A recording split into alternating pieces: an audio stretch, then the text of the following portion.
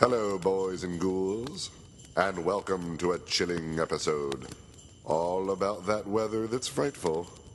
Snow.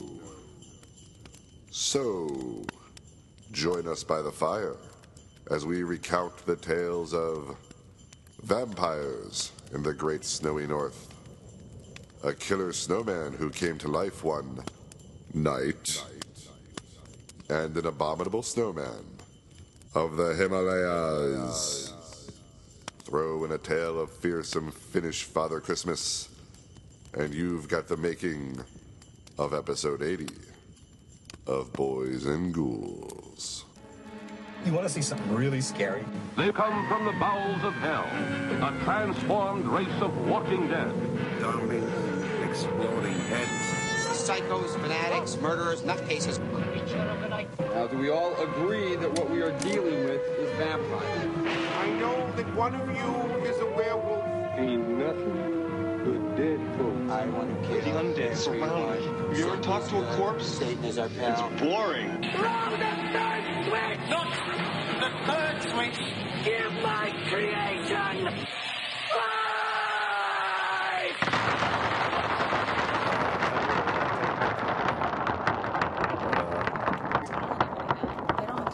You don't have to know? Okay.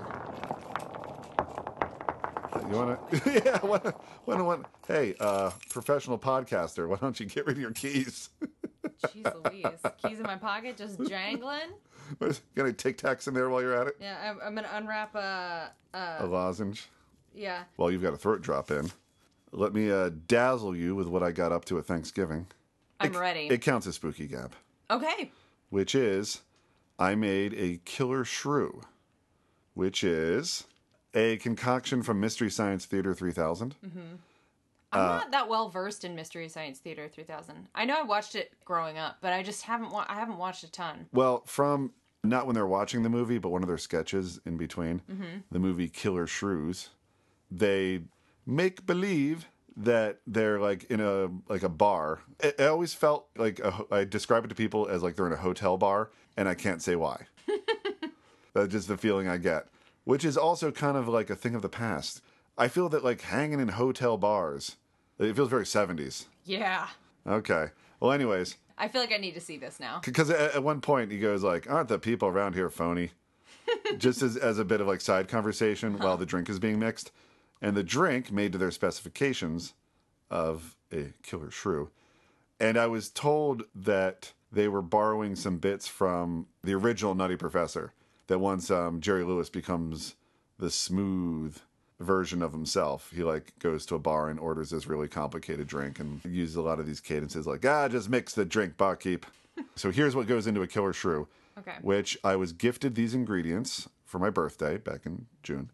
And then for Thanksgiving, because when better, I did this, I guess, a day after they announced that Mystery Science Theater was being dropped from Netflix.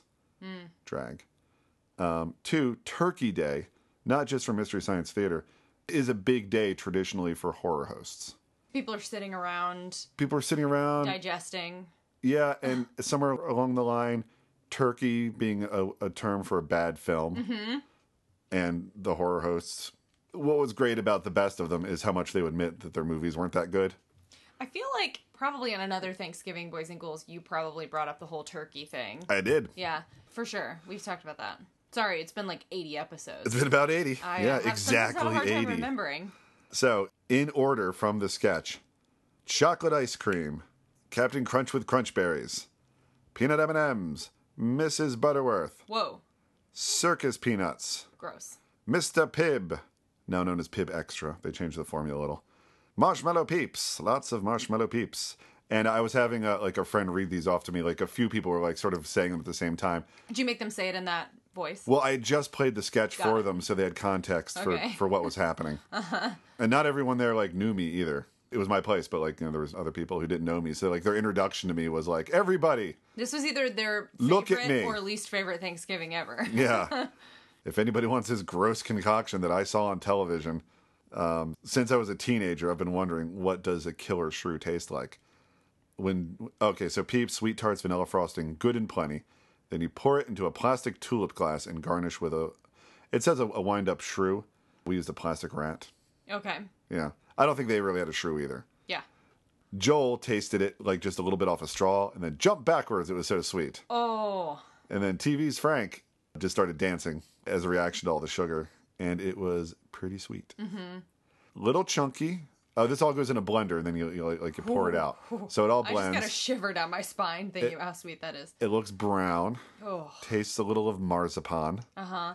Does the Mrs. Butterworths come through at all, or is there too much else noise? Good. I didn't add that much. Uh-huh. I added a lot of Peeps because they go lots. I actually took it. some out. I put in some honey. Yeah. And just because it's Spooky Gab, I should mention those were the Halloween brand. Oh, wow. Because that's what came between, like, when I got the list and most of my ingredients and when I actually did it. Halloween happened and I could get some Halloween Peeps of, like, Frankensteins and pumpkins. So. Wow. This counts as Spooky Gab. No, it does. Because I do need to ask you, what's the movie about? I don't know that movie. Is it a horror movie? Kind of, yeah, it's a horror movie. It's like your mix of, like, scientists and boat captains, you know, how they all wind up on an island together. Uh-huh. And I'm sure a few ladies in there. And we've been breeding the shrews or, like, feeding them chemicals. Do they get giant? They get giant. Oh, boy. So a shrew on its own will, like, eat so many times its own weight every day. Ooh. But now that they're the size of dogs in costumes, they're very dangerous. Yeah. Terrifying and very silly. So it's a classic. It's not a classic movie, but it is a classic episode of Mystery Science Theater. I have to wonder if any other human being has ever made this drink. It's quite possible you're the only human being on Earth who's ever actually made that. Since in Minnesota, that's where they filmed Mystery Science Theater 3000. Wow.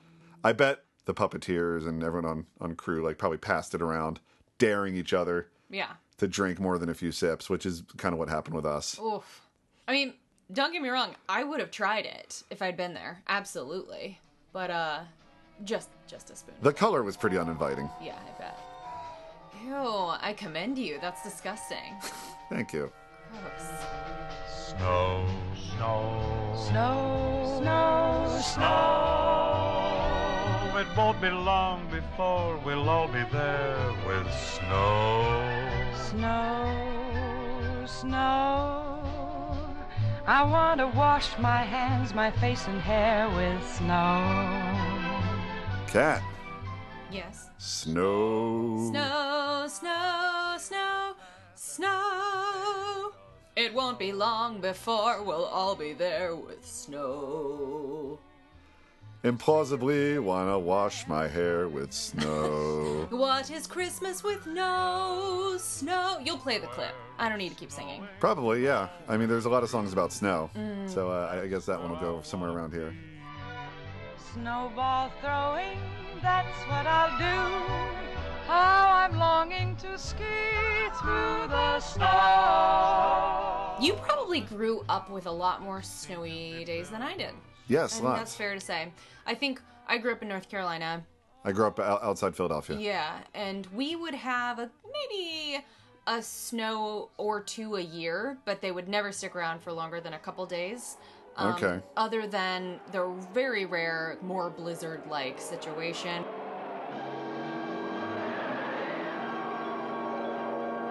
So I feel like you're much more the expert on snow. Well, when you're younger, the snowfalls seem bigger.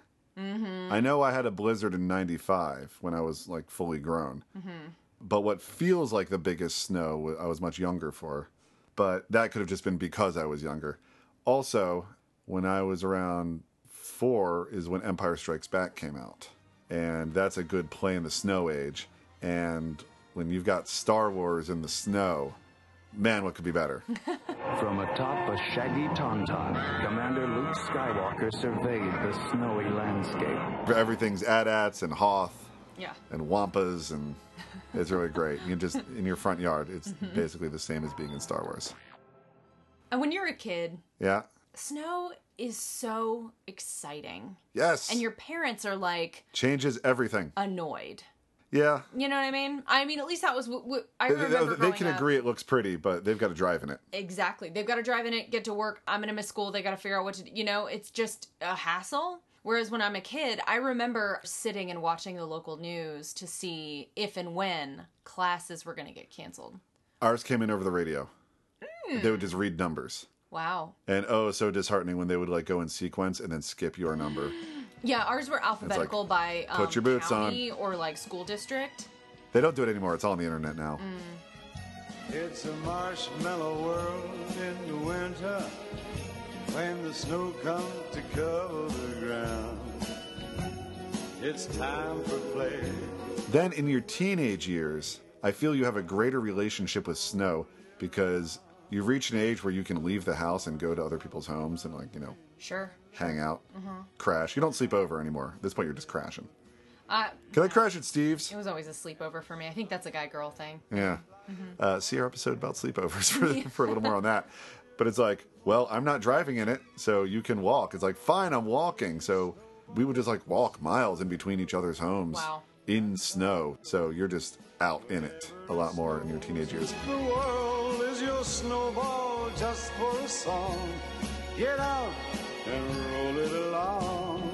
But on one of those treks, a very, very memorable snow moment for me was... A snowment? A snowment. Was, I had to get to my buddy's place because other people were there, and who knows what kind of fun they'd have without me. So let's walk through the snow. But here came 3 snowplows spraying brown, slushy snow, and there's nowhere to go. Oh. So I ran towards them to a telephone pole, put my back to it, and then brown slush flew past me. Oh my God. Again. Did it get your shoulders? And then number 3, yeah, it might have got my shoulders. I'm broader than a telephone pole.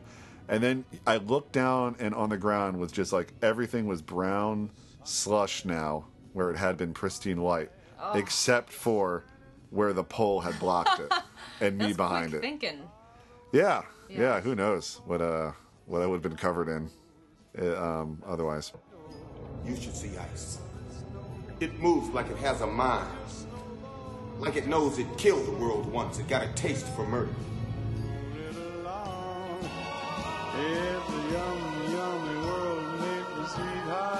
As much as I could wax wistful about snow, and I never lost any fingers or toes. I was never in an avalanche.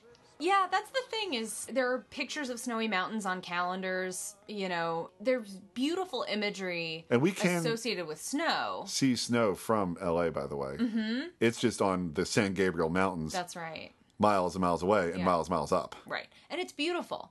But just like any other element of Mother Nature, it can turn, depending on your situation. Yeah. Snow can be very unfriendly. And it sort of purifies the landscape. And then you can mess it up. That's right. You know what looks really good on snow? Sprays of blood? Yes. Okay, so, hey folks, we're going to be talking about snow here on this episode of Boys and Ghouls. Because it's winter. Yeah. Even in LA. Somewhere. I mean, it's a little bit colder here. It's what we call winter. It gets into the 40s overnight. It can get kind of raw, especially when it rains. Yeah. What are they? They're like vampires. Vampires don't exist. They're coming. Who are they? 80 Days of Night. Rated R. So the first of our selections is 30 Days of Night.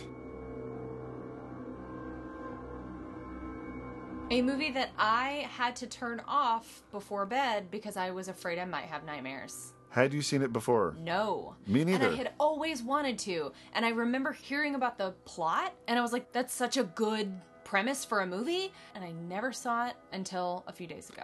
The premise, I'd seen it once before, actually, in a movie. I'll get into that. But the premise is, let's say you're a vampire, and you have to be back in your coffin by sunrise. Why don't you go way, way up north to one of those isolated towns that experiences night for 30 days in a row?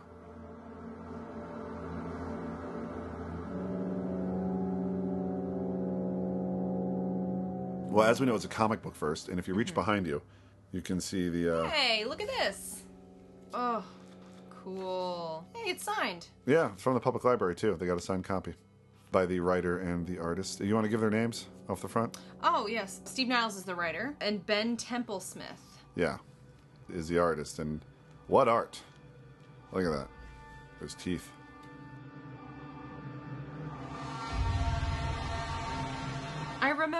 watching a few videos where they were of the opinion that 30 Days of Night, when the movie came out, it was sort of finally a reframing of vampires that made them really scary. As straight up monsters. Mm-hmm.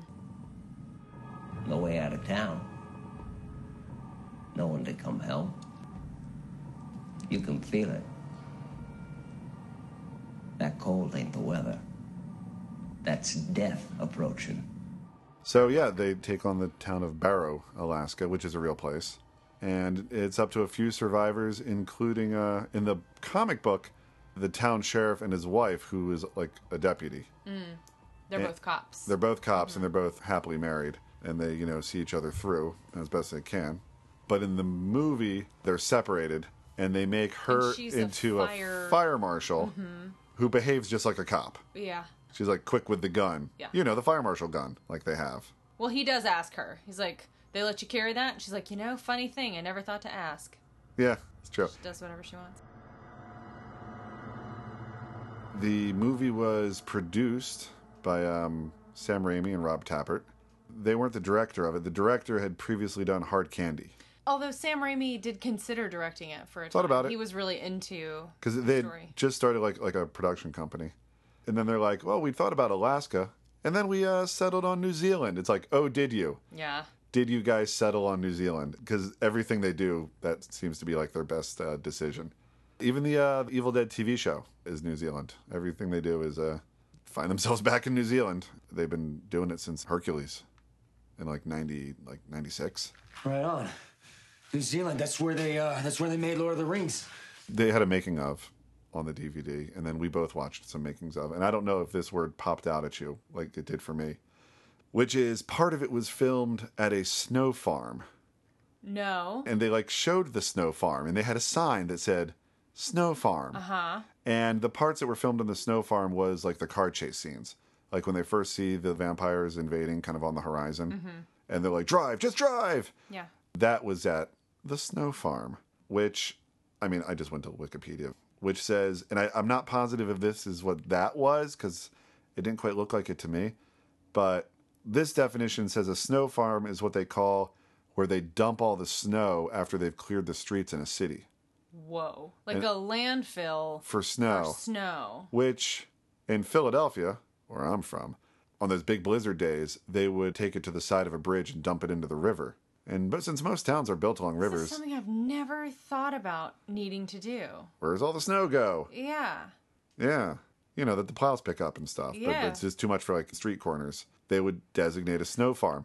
Now, it's possible that a snow farm in New Zealand is a place just for filming, where they get a lot of snow annually, and then they'll just leave it pristine for you. That's what my original thought was, because that seemed to be the function it served. Though I'm not sure if that's really a good business model there.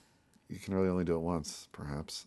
So perhaps it was a snow farm in the traditional sense, that this is just where all of It's just the designated Wellington, spot where the snow's going to go. where the snow gets put.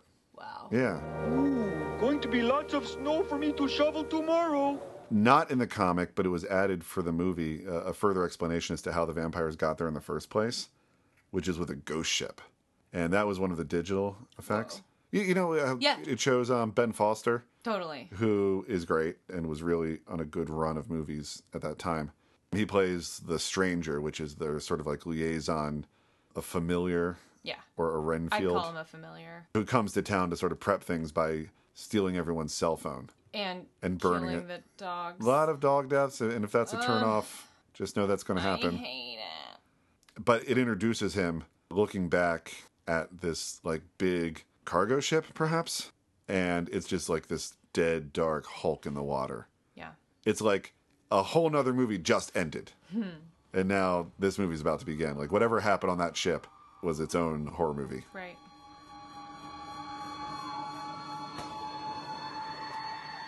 But as far as Dark Blood on White Snow, I hadn't seen this film, but I had seen one scene from it. And that is one of the best scenes from it.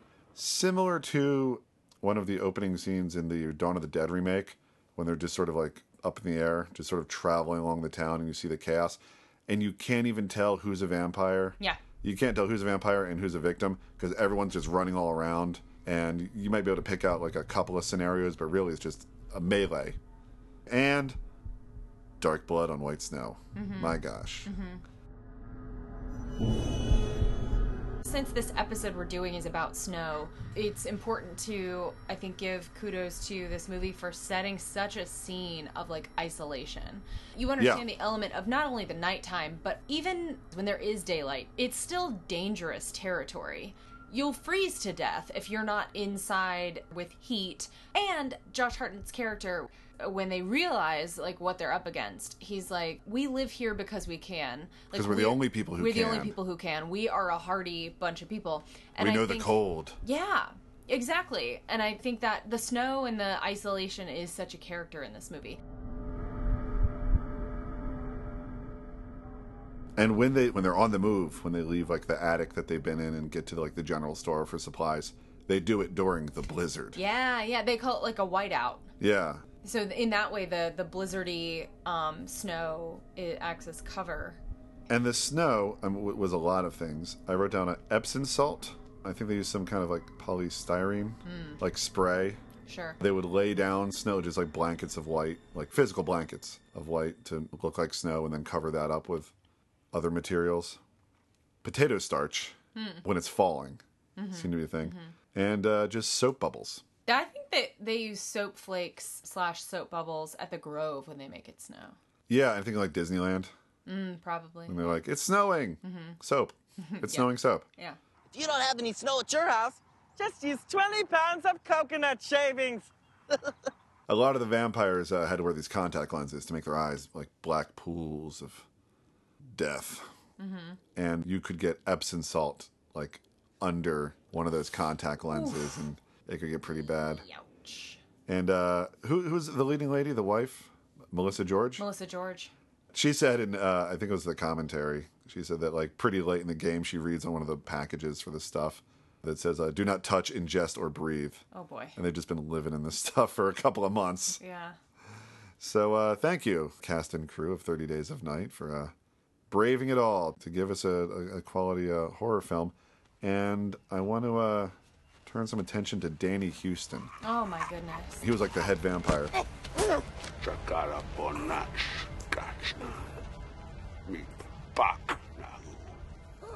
He was in, I don't know if he's been in more than one American Horror Story, but he was in Coven as the Axeman.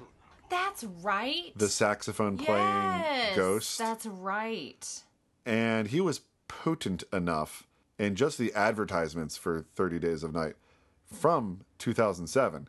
I just remember those ads of someone saying like, oh God. And he just goes, God? And he like looks around. He goes, no God. Yeah. Turns out that's like his only lines in English. The rest is like this made up language that they gave the vampires. But like, holy smokes. It's such a tough balance to strike with that fake language and being taken seriously. Yes. And he brings such like a gravitas to it. He's very scary. All the vampires are. Their face is just spattered and smeared with blood. At one their point, awful teeth. He even put some in his hair. Yeah. I feel like because he could. Sure. Because this scenario is not typical for vampires. This is this like rare opportunity they're all just enjoying. Yeah, they've never had a chance like this in their lives. In the comic, I think one of them even goes like, man, we should have thought of this years ago.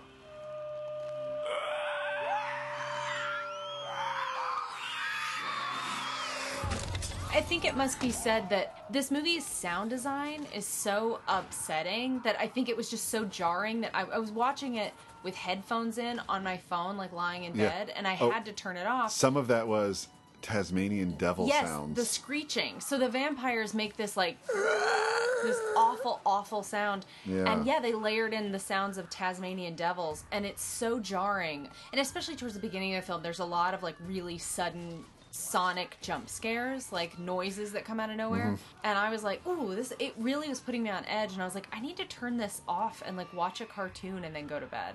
And I can't remember the last time that happened to me, but there was something about it that I was like, it was just, and the vampire language was freaking me out. Like, it just, I don't know, it just got to me. And I felt like I might have nightmares. I didn't, thank goodness. But I was like, I'm gonna turn this off for now and come back to it. So I did. Sorry. It's actually really good to see you, Stan. Good to see me. Why aren't you in Alaska? I'm not ready to talk about it just now. James, I want to... Treading the same premise previously was Jugular Wine, A Vampire Odyssey. Jugular Wine? From 1994. Oh my god. Which I watched because it said Henry Rollins was in it as himself. And I was like, is this going to be like when Peter Falk played himself in like Wings of Desire? Hey, not a word of this to anyone. Frank Miller and Stan Lee are also in it. And it is kind of all over the place. And it's trippy and not really satisfying.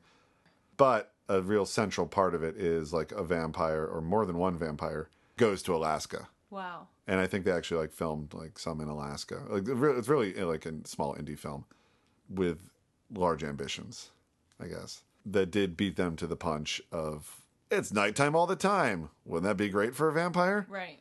Yeah, but in those same areas, isn't it also daytime all the time for part of the year? Yep. So you watch your back. Sounds like a good idea at first, and then you get stuck. Get out of there. One cold night, science and evil collide. Oh, yeah. Now, a serial killer is on the loose. This is a disaster. Look, I just saw something that doesn't belong in this world, and it's out there killing my friends. Now tell me what it is. Jack Frost. And he's giving Cold-Blooded a whole new meaning. There are 2 Jack Frost movies. Yeah. And actually, the one that we watched from '97 got a sequel. Oh, sure. Jack Frost 2. Is it weird? I'm kind of curious. I watched the beginning. We can get into that. Watch it. Jack Frost, the horror film, was filmed first and released first before the family film Jack Frost with Michael Keaton. You don't understand, Mom. Dad's the snowman. But the first one they made was the horror one. I remember this cover from the video store. It was one of those reflective, what do you call it? Like, oh, sure. Reflective That's hologram. Right, it was. It would change from like a nice looking snowman into a very vicious, evil looking snowman. It was like that. Yeah. That they never actually do in the movie. No, nor does he never his looks face like that. ever look like that in the movie. Lord. World's most pissed off snow cone. You can just call this one of those sort of alchemy movies. Like, they didn't set out to make it like it came out. And if they did, they wouldn't have done it right. Mm. You know, like those sort of so bad it's good kind of movies. If you set out to make a bad film, that it'll never be good in that way. I see your point. In that sort of Birdemic way, in that sort of The Room way. Yeah. I think Jack Frost sort of falls into that. They started out, like the writer-director, with a straightforward horror film. Then couldn't get the budget they wanted, so they're like, all right, pare it down. And then when they got a look at what the snowman was going to look like, the actual Jack Frost snowman, oh, God. according to an interview, they were like, let's make it a far more comedic. That's really smart. Because that's what we're dealing with. That's really smart to pivot like that. And I personally feel like, I mean, it's kind of garbage, but there are some moments in it that made me laugh out loud. Matthew and I watched this together, and we had a good time. Yeah, watch it with somebody else. I watched it with Simo Dan. It's winking at itself and at you enough that you're like, okay, they know what movie they're making. I'll keep you warm in December, warm when the cold breezes blow. Unfortunately, as they were trying to make it, one of the less happy accidents, they filmed it up in Big Bear. So it was in the LA area, but it was in the LA area that's supposed to have snow. Not that year. It's like White Christmas. This is supposed to be America's winter playground. Where's all the snow? Exactly. We haven't had snow since Thanksgiving. 68 today. They would get degrees up in the 80s because of the Santa Ana winds. Oh, God. Which is why they would be like, hey, it's a snowman building contest. And just bare pavement. Oof. And then there'd be people kind of working in snow. And those snowmen were like clearly fake. And, Oh, like, yeah. They're made of like... feathery? Yeah. Uh-huh. I want to say. When they're like molding it, it's like, that's plastic something or another. Yeah. Yeah. And then all these shots that are supposed to be in the snow are just like angled up so you can't see that there's nothing on the ground. And the town is called Snowminton. Mm-hmm. Mm-hmm. And they're like supposed to be up in the Rockies. Yeah. Yeah. If it could be so, then you'd keep me so warm in December. I do think it's really important that we backtrack here, and one of us has simply got to describe the plot of this movie. The Killer premise. Snowman. Killer Snowman. Mutant but Snowman. how does he get that way? He's being transported. He's a serial killer Yeah. being transported to get executed, and his truck in a giant snowstorm collides with a science truck containing genetic material. Yeah. Which is a blanket term. And then it all gets fluffled up together with the snow, and suddenly you have a killer snowman. This is gonna hurt. That's so deliriously, delightfully convoluted. Like, the fact that it's just genetic material, and I'm doing Just air genetic quotes material. right now, is... Which is like hooked up to like a hose system. Oh, it's outrageous.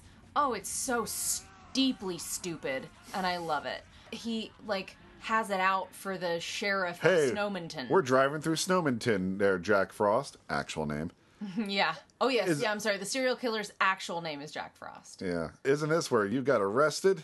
Because like that's where he got arrested by the local sheriff, thus ending his reign of murders. That's right. And now he's sworn revenge on the sheriff and all of the town. And he sort of starts with one family. First he kills like the son of the family.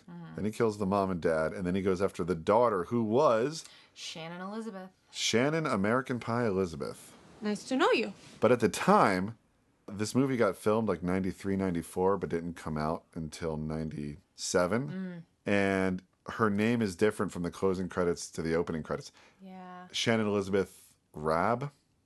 Or Yeah, Robb. there was something, an addendum to the name, yeah. But the opening credits, which are kind of charming, Oh, yes. Yeah, very creative. as it goes from like ornament to ornament, and each ornament has a different actor's or crew member's name Yeah. on it. Meanwhile, there's like voiceover happening that's telling you. Like, you know, Jack Frost was so evil, he ba ba ba ba ba. Yeah. It's cute. So in that one, she's just Shannon Elizabeth. So between like, over the long time that it took for this movie to actually come out, she'd changed her stage name. Chopped off the last name. Honey, no. Don't put cold water in. No, it's freezing. Killed in the shower. My God, what a scene. What Matthew pointed out that I thought was really delightful when you think about it is he's like, I just think about her. She's doing all that work. The actress. Right. No one's in the snowsuit. She's Oh, probably not. slamming herself up against the... While, screaming and while slamming probably herself. keeping this big fake snowman from falling over. That's right. Yeah. Oh. Bless her. But honestly, like, I have no doubt, and I think I read that she's not super thrilled about this, you know, being in this movie. Yeah. But Well. I kind of feel like after I watched the whole thing, I was like, no, this is campy and fun and stupid. Like, I think time can help with that kind of thing. absolutely. Well, hope it was good for you, honey. So from the director, he says on the first take, the carrot is still like in the nose position, smacked her in the eye. Oh. So they took out the carrot. But then once the carrot was gone, everyone's like, where's the carrot? To the point that I think it's in the closing credits. They'll like put in these like odd phrases from time to time. And one of them is like, where was the carrot in the shower scene? Or something like that. So they knew by the time the movie got released that the absence of a carrot nose translates to a carrot penis. Oh, God. Just adding another layer to an already naked murder, I'll just say. One of the more creative deaths I've seen in what is basically a slasher film. And speaking of the preamble to this, because it's always like, oh, they just find a way to take their clothes off. More than that, because her family was busy being murdered in another house, rather than get a third set, they just went back to the sheriff's house. Yeah. And had her go, hey, let's do it in the sheriff's house. Like, that's her kink. Yeah. And it's like, And it's hey, like, we've already got this set. We're already set up in here. Let's go to the same narrow kitchen that we've had 5 scenes in already. And also, she knows her brother's dead. It doesn't make a whole lot of sense for her to be like She's in frolicking grief. around. Yeah, all right. Doesn't look like Do it. odd things in grief. Let's just say. Yeah. Like, go and break into sheriff's Yeah, they've broken homes. into the sheriff's house, which is just And very then she's silly. like, as ridiculous as it was, then an actual joke that was intended is how many layers they have on. Oh, yeah. Because it is cold and snowy. Yeah, they're ready to get hot and bothered, or they are hot and bothered getting ready to get busy. Yeah. And the two teenagers are just It's like coat, jacket, Yeah. under jacket, vest, Yeah. long johns, Yeah. and just layer after layer. And it keeps going to the point where it's like really funny. Yeah. I think. I appreciated that joke. And then she's like, I'm going to go shower in a stranger's shower now so I can get killed in the shower, basically. And does she? Don't see her boobs, though. Nope. I thought we You had to wait for American Pie for that. Oh my God, this is too much. Oh, you see? Oh, there that goes. Whoa. Oh, jeez. And it wraps up. You know what can kill a snowman? Antifreeze. Turns out. You get enough antifreeze, you'll be all right. He comes back in the sequel, and to take care of their no snow problem from before, this time they just set it in the tropics. They're like, forget it. No How snow. does he materialize? I don't understand. Still a snowman. What? Yeah. How does he not melt? Is he magical? He's mutant. Yeah. Okay, fair enough. Perk of part 2, Doug Jones has a small part in it. Oh, wow. Yeah, and not all made up either. Like, you know, in this, he's just a guy in like a life raft. Just being Doug Jones without a ton of makeup. Little Jack Frost, get lost, get lost. Little Jack Frost, get lost. You don't do a thing but put the bite on my toes. Freeze up the ground and take the bloom from the rose. So little Jack Frost, go away, go away. And don't you come back another day. Do you recommend it? You know what? I enjoyed it. I agree with your recommendation that you watch it with someone else. It wasn't- know what you're getting into. It wasn't as mean as I thought it was going to be. Yeah. You know, because sometimes these like down and dirty, low budget movies, in place of good special effects, they're just kind of mean. Mm-hmm. You know, Yeah. and crude. Yes. I could have used some more, even more. Some of my favorite parts of the movie were his quips. Like his little Thought even more one-liners. quips? Yeah, I could have used even more stupid jokes and puns from the snowman.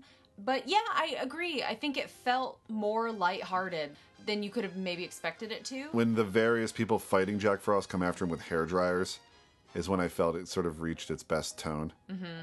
As far as the movie that it wanted to be, or was best at being. Yeah. Yeah. Yeah, so I think I do recommend it with the caveat that, yeah, watch it with somebody else. Don't put a lot of pressure on it. There's also riff tracks for it. Oh, cool. And they really lean into the fact that there's just no snow Mm-hmm. on the ground Yeah. or anywhere else in a movie all about snow. Mm-hmm. So little Jack Frost, get lost, get lost. Little Jack Frost, get lost. Cat. Yes. The abominable snowman of the Himalayas. Terrifying.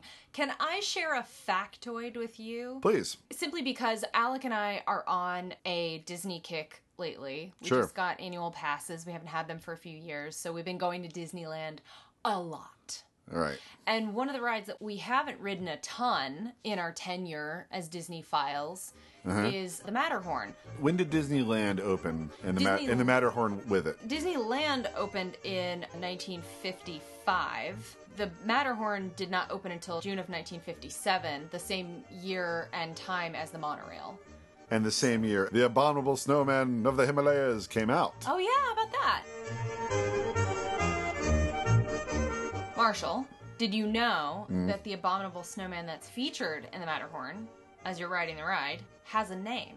Kind of like Bruce the Shark. Yeah, totally. Um, And it's an equally quotidian name. Okay, I'm going to say Bob. Harold. Any reason? Nope.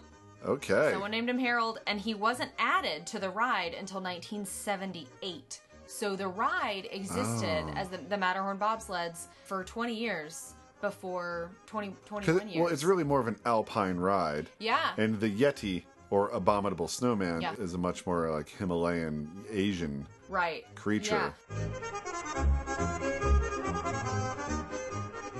Yeah, so I was commenting about that to Alec. We're standing in line, and the line for the Matterhorn is like, like it's very friendly, and the music is very silly. It's all very light. But we were talking about the contrast between that, and then you get on the ride, and the ride's super fun. But the parts with the Yeti, which have been updated to like where he moves, it's a whole thing. They refurbished it.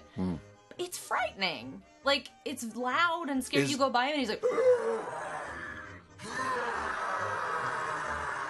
frightening. When it was built, 57, and conceived, I'm sure, a few years earlier, back when we discussed mummies, you could sort of look at the unearthing of King Tut's tomb as kicking off a whole fascination with, like, the Egyptian aesthetic and things Egyptian. It became very popular for several years and kind of led to The Mummy being one of our major Universal monsters.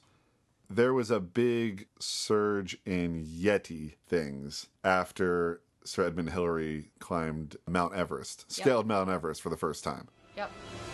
Welcome to the Himalayas! Yeah, the documentary I watched, or it was a TV program, it was the History Channel's In Search of History, and then they did an episode on the Abominable Snowman, and they said that the Yeti came into Western consciousness in the 20th century, so the 1800s, when the first Europeans and Americans began to explore the remotest parts of the Himalayas. Way I figure it, we're somewhere in the Himalayas mountains. That's pronounced Himalaya. It was lore in that area for quite a long time. Oh, sure. And then the Westerners came in. Yeah. And also the Westerners, big shocker, just kind of mucked up a lot of stuff. There was this really rich guy whose name I didn't write down who specifically spent a ton of money taking a bunch of people out to go search for the Yeti and tricked like a monk who had this like foot or hand. And it was a hand. Yeah, it was a hand. And he took it. He asked him if he could take it and test it. And the guy was like, no, we're not releasing this. So he like stole it, took a few bones from it, replaced them with something else, wrapped it back up, gave it back to him. And it's said he got it as far as India. The person it's said that got it from India to America, Jimmy Stewart.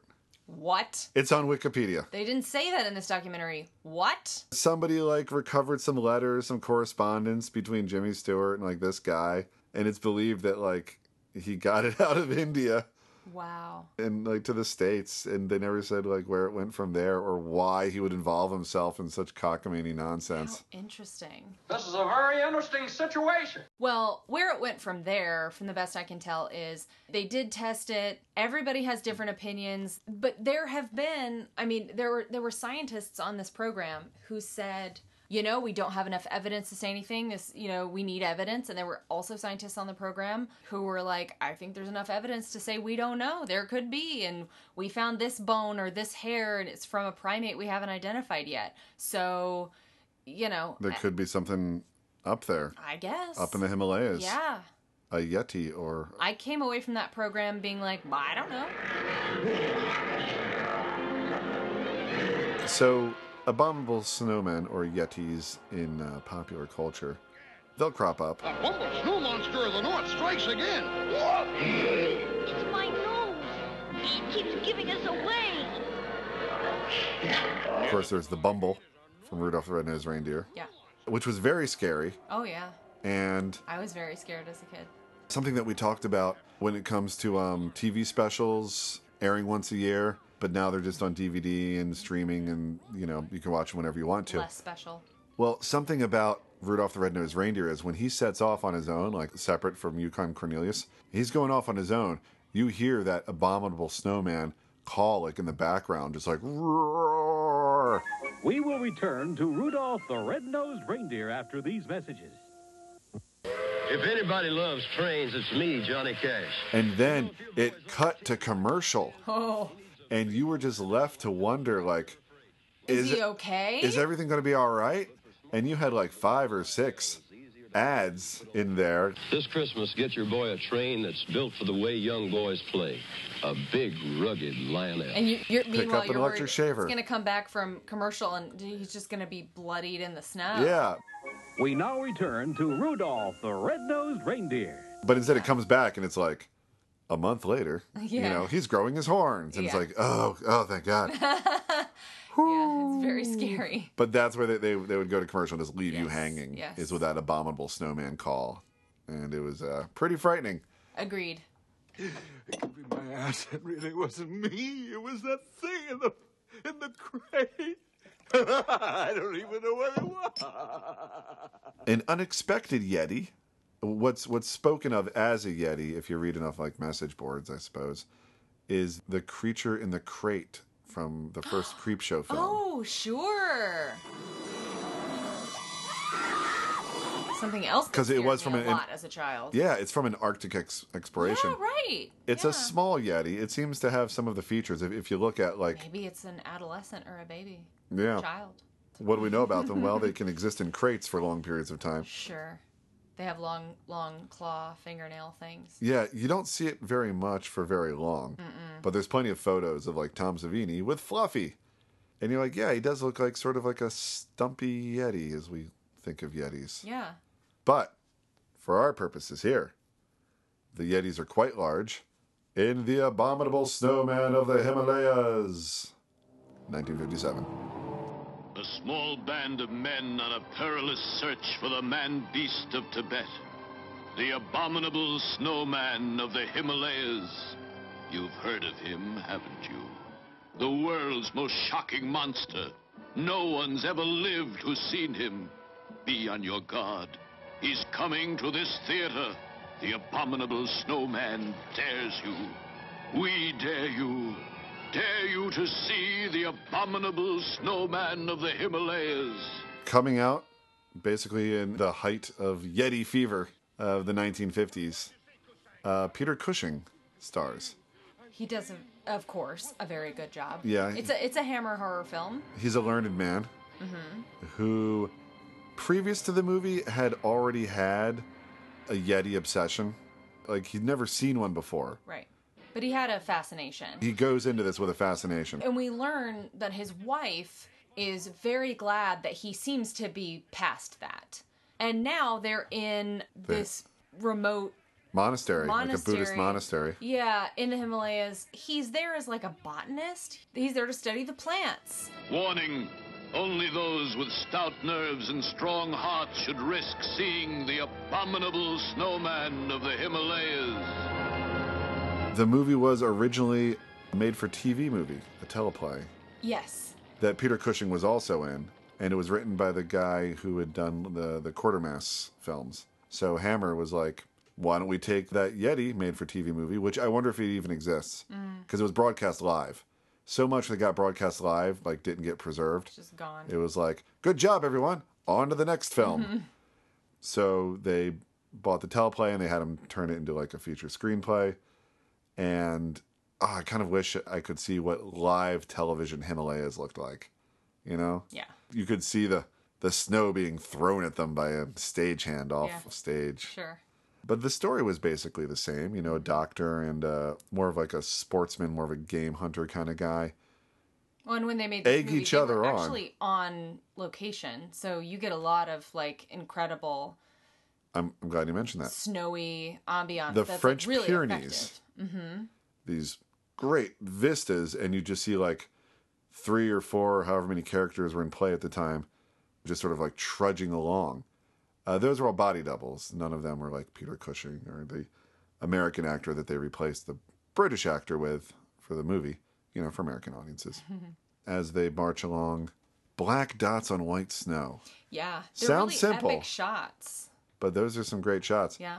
Again, those were the Pyrenees, and while there was helicopter shots, so helicopter shots were pretty new. I think people were still being like really dazzled by helicopter shots over impressive terrain. But a lot of what we saw when it came to those like really impressive shots of mountainsides and snow was from the cable cars that they had set up to go from mountain to mountain. Nice. And if a horror movie with cable cars is your thing, check out The Crawling Eye. It strikes without warning, wreaking death and destruction too horrible to behold. There are many more movies with snow in it than just the ones we're covering here. That among them. But so you mentioned that an American shows up, and he's like, we're going to find this Yeti. And Peter Cushing's wife is like, don't you dare. But of course, he can't resist. He can't resist. He's got Yeti fever. He does.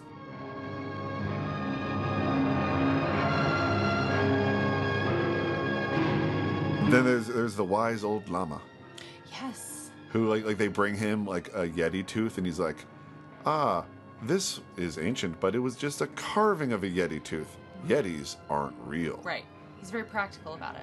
He gives him like a speech about how man is more apt to destroy themselves, even as they go hunting a great beast. Mm-hmm. Look, how do you see it? I mean, it walks on two legs. There's no doubt about that. The tracks prove it. They show a foot 13 inches long and very wide indeed. The stride of a 6-foot man, yet its legs would be far more massive and very short in proportion to its height. Now, you see what that implies. It's big. The twist, I guess, if you're just expecting more straightforward man-monster. This is what made the movie for me. Yeah. Is what you're talking about. Yeah, the writer, he's no slouch. Yeah, if you haven't seen this movie, Nigel, I'm going to say Nigel Neal. I think the K is silent. If you haven't seen this movie, I really recommend seeing it. And if you don't want to know kind of like where it goes, then maybe fast forward a little from here or something, because we're going to talk about... In 3, 2, 1. Psychic Yetis! So freaking cool! The Yetis never actually physically kill anybody. No, they like make they get in your head. Noises and then make you walk off a mountain. Yeah. And at first you It's think crazy. They're only able to like project their own sort of Yeti sounds. Like, yeah. But then they start hearing like broken radios playing, saying like, return to base, leave all of your equipment and return to base. Only one actor will hear, only one character hears that. He's like, what are you talking about? The radio's busted. And he's like, I tell you, he's alive. Or like someone who's like died. Yeah. And he's like, he's alive. Can't you hear him? He's out there in the snow. He needs our help. And that person just like wanders out and like dies in an avalanche. I mean, if you really think about that too much, I'm going to have nightmares. It posits It's so creepy. Instead of just being some like snow ape, it gives the theory that what if these are like an offshoot of evolution who are now maybe just waiting for man to sort of run their course, and then they'll come out of the mountains like, in 1,000,000 years or 100 years or 10 years with the H-bomb. My God. And rather when than we've all killed ourselves, rather than being so primitive, they are in many ways far more advanced than we are. Sure. And I love the way, I mean, we get like a couple shots of anything resembling the Yeti, and it's the like first is just like that their arm. nose. Yeah, you get that was that terrifying. arm comes into the tent and just starts feeling around. Ooh. I watched that and I said out loud, oh no. To a black and white film from 57. Yeah, Nice. it really did it for me. And then later you see like maybe their nose up, in the eyes, and that's kind of it. So they And really just sort of a lumbering form, but it's mostly in shadow. Yeah, the Trailers from Hell clip that you sent me with Joe Dante. Yeah. He was talking about how the trailer for this movie really gives you an inaccurate idea of what type of movie you're getting into, because it's very or is it just salacious. saving the twist? Maybe. I mean, that's a very generous viewing of it, but I see his point that the trailer, it kind of makes it seem pulpy and silly, when really I think the movie is a lot smarter than that.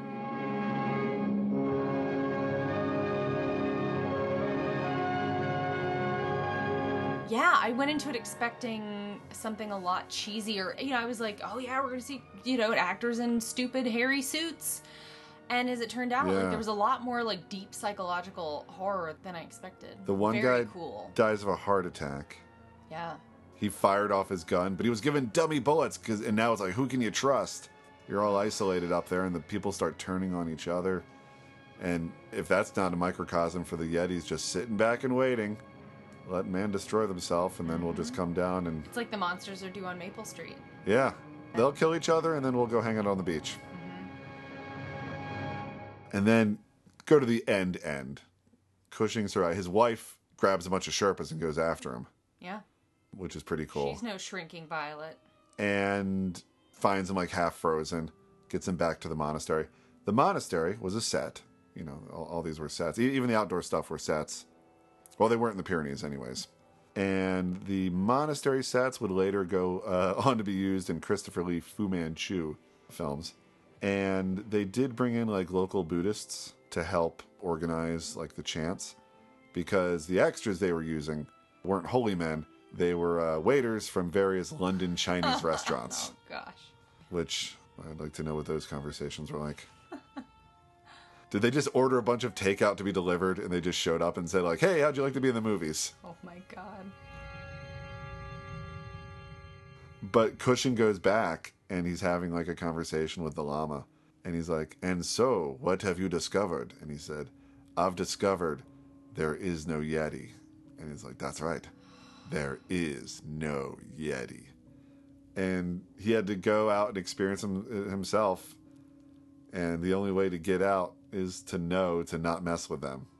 Well, now... And to not invite others to go looking for them. So the way I interpreted it was that they put the funk on his brain so that he wouldn't remember them at all. Oh, what a twist. But maybe you're right, in which case that's even creepier. What an interpretation. If he has to, with his own knowledge and remembering it, for the good of keep the mankind, secret. Keep them out of the mountains. Right, like he's gotten what he always wanted, which was to know for sure, Personal but now proof. He can't, like, talk to anyone about He won't be the toast of the academic world. Right.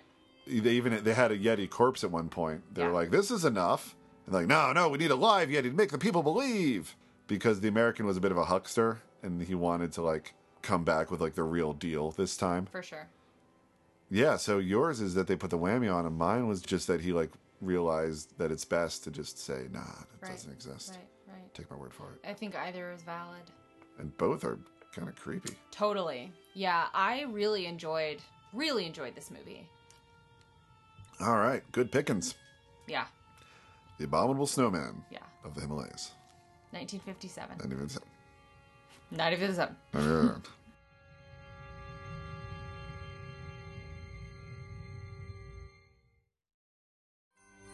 It's the most magical time of the year. When traditions are honored.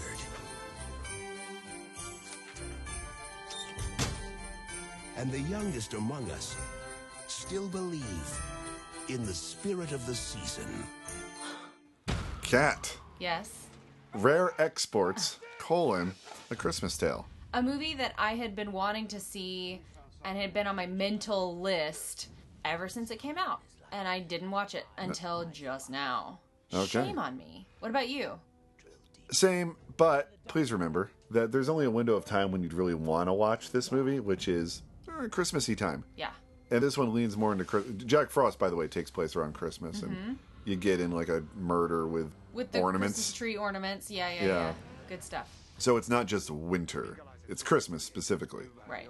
And Rare Exports, set in the land of ice and snow. I think it's set in Finland, but filmed in Norway. Yeah, I think that's right. But they are out there. He sees you when you're sleeping.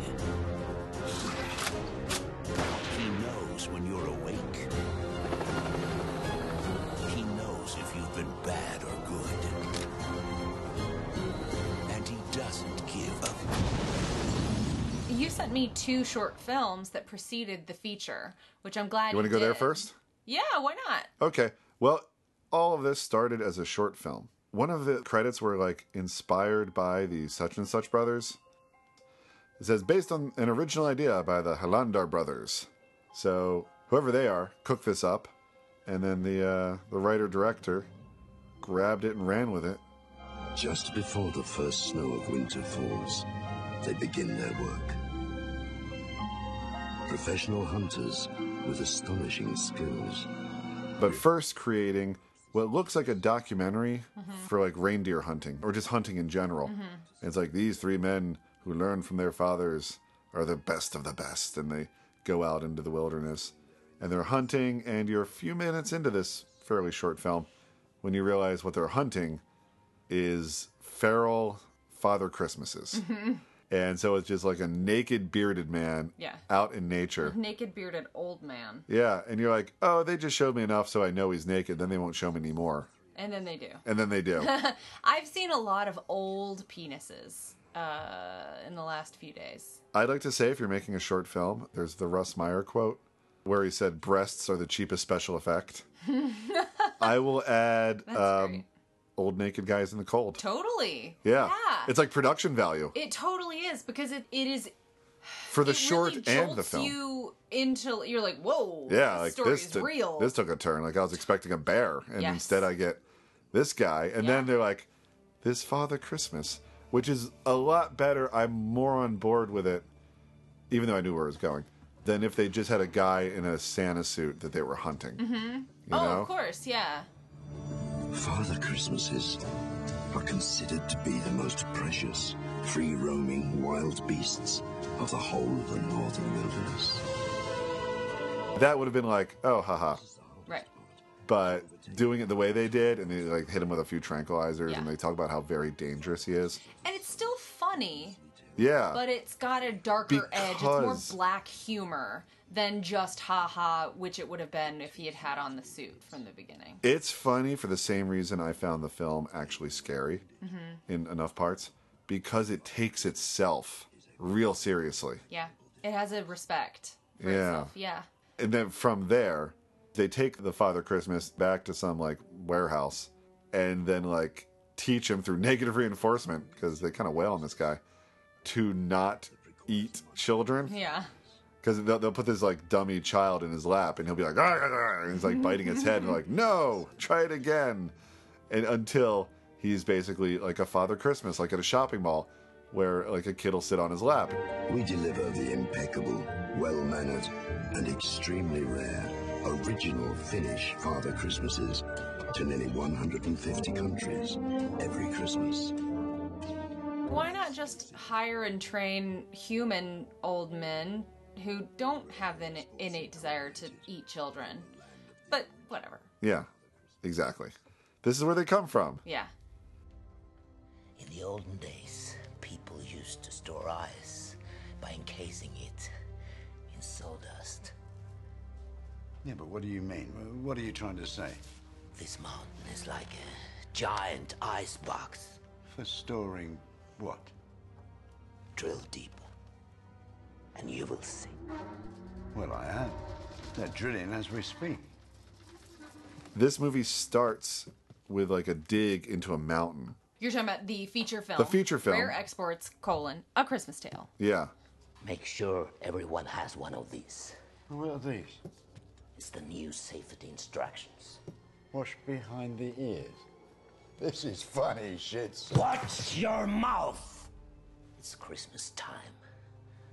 So let's act like it. The old man who knows where his knowledge comes from, but he seems to have all the answers. He also seems kind of like Ebenezer Scrooge, right? Also, I'm pretty sure he's supposed to be American. Yep. Because who else, who could you believe as an audience member would try to excavate a Santa monster's grave, which is really what he's apparently hundreds of years ago, this old Santa got trapped in ice, and they built a mountain around him to keep him from ever escaping again. Yep. And this guy's like, dig him up! I'm American! Shh. Put down your weapons and smile. As nice as you can. And move slowly and do exactly as I say. He gives him this laminated card that I wish I could see all of. Because it's like any other safety instruction card, but they've got little symbols for like a bottle with an X through it or something, like no drinking, no smoking, no cursing. And I'd love to not only see the completed list, but see what each one's icon was. Yeah. You know, what's no cursing look like? Yeah. That was an element I really liked And- about it, was the rules, which are very Christmassy. Yes. God damn it. Santa is going to find out who is naughty or nice. Of course, things get out of hand, and there's a village nearby where they're reindeer hunters. You know, that's sort of like the money they make for the year, is like by capturing and selling reindeer meat. And all the reindeer have been killed by something that came out of the mountain. And what an image. Dead reindeer? A bunch of dead, slaughtered, bloody reindeer. At in least the we bloody didn't see them snow. getting killed. Totally. Which is, I guess you might say, a leg up from 30 Days of Night, if that's a real turnoff for you. Yeah. Yeah, Yeah, but dead what reindeer. an image in A Christmas Tale. You Yes. know, we're getting, I mean, if we're talking about the stuff, the stuff of Christmas, Reindeer Reindeer. are a huge part of it. So to see them, the way we see the reindeer in this movie is slaughtered, dead in the snow, blood everywhere. It's pretty upsetting. Yeah, and upset by this, by the way. You know, they're no fans of just slaughtered reindeer. Yeah. They go to confront the Americans and like, oh, everybody's gone. That's weird. And it goes from there. Santa's on the loose in their town. Like I was saying, it takes itself seriously enough that I was like, there's a scene where like strange things are happening. Kids are going missing. They go to a potato farmer's barn and his potatoes haven't been taken. just the sacks. Just the sacks that the potatoes were And in. representative of that is just this room that's like ankle deep in potatoes, which I found very frightening because I knew every 40 potatoes represented another sack, and every sack represented another child that would be taken. So when they showed that shot of all the potatoes, I was like, look at all those potatoes. Yeah. I just did the math. Oh, the children. And speaking of the children, it's something we haven't really mentioned yet, which is wonderful about this movie, is that The star. one of the main characters, and maybe the main character, is a kid, and how appropriate for a Christmas movie. He's the one researching running with around, books. researching, telling people kids are missing. No one's believing him. Because he looks up all the old Father Christmas wood carvings that we kind of got into in our Krampus episode. Yeah. Of like all the different versions of like that region Santa Claus, which And by is the the way, real we- birthplace of the Santa. Yes. Sinterklaas, or whatever. Yeah. And you also get those drawings in the opening credits of the movie. And it's so Yeah. creepy. So deeply scary. And there's horns, but you know the guy that they capture doesn't have horns. And you're like, oh, I guess they went a different direction. But horns come later. That, it didn't occur to me. Like, that didn't Oh. occur to me. So when it's revealed, when they're like, oh, yeah, this is a helper. These are elves. This is an elf, and there are a lot more That's of those, a pretty and this big is reveal. not Santa Claus. I went, like, I did not see that coming. Nor I. Yeah. Yeah, everything was sort of heading one direction. Yeah. And the ending pretty much ends where the short films begin, basically. Mhm. Is they wind up with almost like 200 Father Christmases to sort of make up for their lost reindeer. And father and son are working together. So you get a quick bit of them being like trained to be a Father Christmas, and they stick them in the box again, and they're like, Rare Exports, remember? That's the title.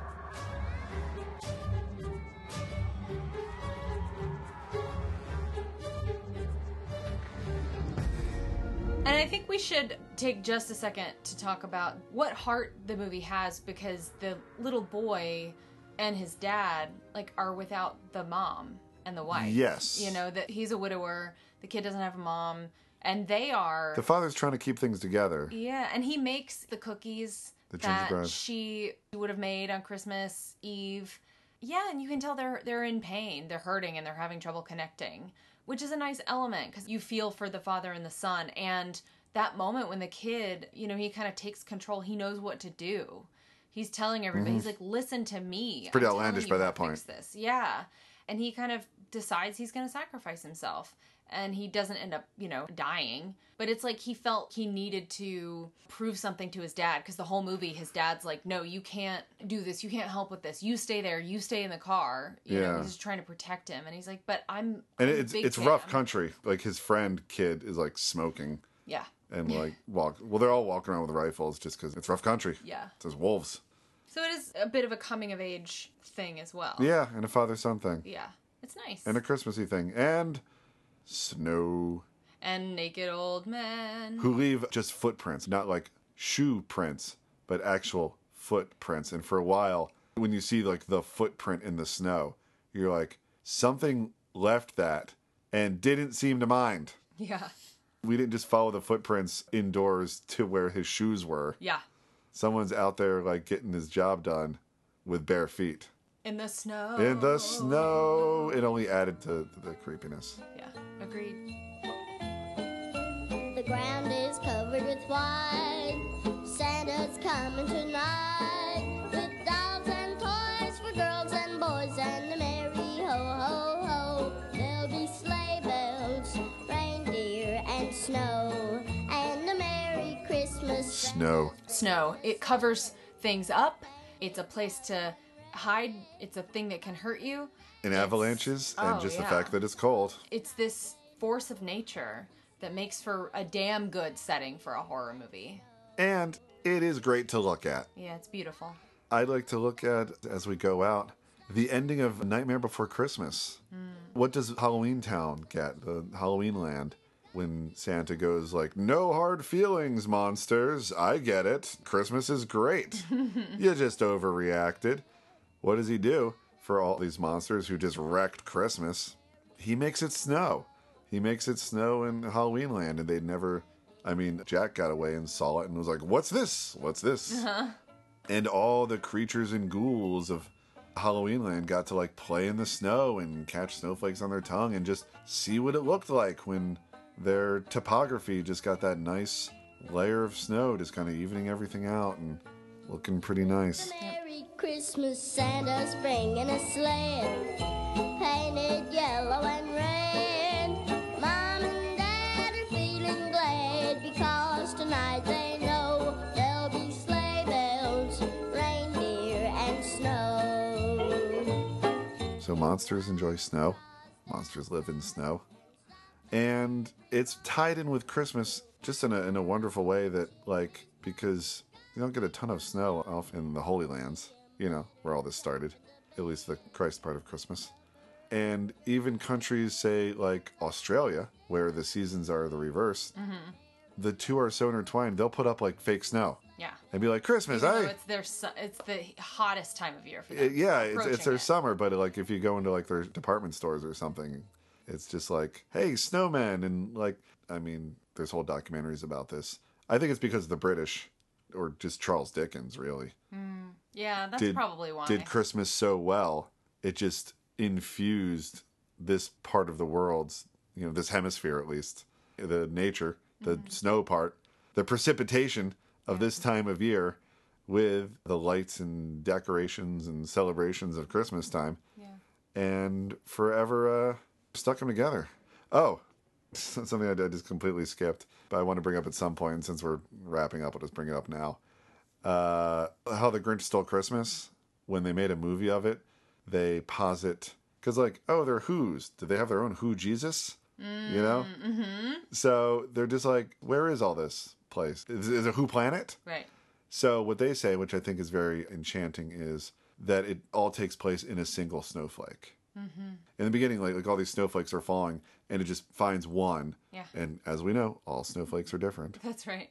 So how many other worlds are there? Yeah, really. In snowflakes. So it like zooms in until you get to like mountains and stuff and the town of Whoville in this snowflake. Yeah. Bringing that back to horror for a moment. As you know, the original narrator for The Grinch was Boris Karloff. Yep. So when Ron Howard made it, I'm guessing their thought process was, who can we get that's today's Boris Karloff? You know, who is a British gentleman, but is also super scary, you know, to the right people, depending who's like seen his movies. Do you remember who they got as a narrator? I don't think so. British gentleman, super scary, Anthony Hopkins. Oh, sure. Yeah, of course. Yeah. It's like, well, who could possibly fill Karloff's shoes in the new millennium? Hannibal Lecter. Hannibal Lecter. And what about the non-terrifying parts of him? What about the gentleman parts of him? Yeah. Which reminds me, He's really the Karloff for our generation. do you follow him on social media? I think he's on Twitter. No. He is very charming. He like does all these videos of himself playing piano. It's crazy. That's just what you want. It's wonderful. It's a real gift. Now, speaking of gifts, a listener said, hey, boys and ghouls, how'd you like a couple free copies of my book that I wrote? Oh, that's right. From, I should have practiced this name. Well, it's called Peripheral Horrors, first of all. We've both got a copy. And Joseph, you want to take a crack at this one? Bertiam? I'm going to spell it for you listeners. Berthiaume. And he wrote a book? Berthiaume. And if, folks, you want to see what a fellow Boys and Ghouls listener puts out, you can check it out on Amazon. As someone who, along with you, puts out something creative every once in a while, I'm always so thrilled to see other people kind of making that happen. A tip of the hat to those who don't ask permission. Yeah. Just to those who just done. go and do it. Yeah. I love that. That's so exciting. I can't wait to read it. From podcasters to the self-publishing comic book people to the self-publishing short story writers. And I know a lot of our listeners have a lot of great stuff brewing in them. And you know what? I actually, I've got no real use for them in my life, but the lifestyle Instagram people, what do you call them? Influencers? Influencers, like the self-made influencers. I don't like being influenced, I guess, via vacation photos or pictures of your food or, whatever they get up to. But boy, I admire their get up and go. Oh, sure. No one asked them for their opinion. Yeah. No one hired them. Well, sometimes when they're big enough, everyone's asking and everyone's once they get them. big enough. But they all sort of start at the same level with just like an Instagram account and a dream. Unless they were already a celebrity. Okay. Yeah. They're really punching a lot of holes in my. I see your point. In my goodwill towards influencers. I think the point is that anybody who has a dream in their heart, whether it's to write a book or have a social community, they have to put a lot of work into getting it done. And for a long time, for no real monetary for the last reward. generations. Oh, I see what you're saying there. Yeah. I'm saying for a long time previous to like today's level of social media. You'd go into the modeling agency with your portfolio and they'd say, "Hit the bricks, sister." Yeah. But now you're like, well, I'm just going to make my own thing. Right. I can walk on a beach all by myself. Yeah. I can write a book. I can collect all my short stories and see who out there responds to it. Yeah. And I'm really hoping to get into this myself. Is it a compliment to say not too big? Because Kat and I just exchanged Christmas presents. Yeah. And one of my... I gave you a book. You gave me a book and I was like, thank you for not giving me too big of a book. Yeah, it wasn't too big. And neither is this. It's very snackable. It's nice in your hands. All right, so there you go. And thank you for thinking of us as someone who can reach... Joe. Yeah, that's awesome. As someone who can reach like-minded people. Yeah, for sure. With peripheral horrors. And if anybody else wants to send us something for free, just find us at Gmail. boysandghouls@gmail.com. And if you just want to see what we get up to in our own time or just spooky things that we find around the internet, there's a lot out there. It's the internet. You can follow us on Facebook or Pinterest, Tumblr, or Instagram, as we will influence you. I don't know what would influence people to do, really, besides listen to more Boys and Ghouls, I guess. And we'd also like to ask you to, Kat? Oh, real quick, before the new year, I'm going to need all of you to beware the moon. May I also wish you and yours a most Merry Christmas and a prosperous and a happy New Year.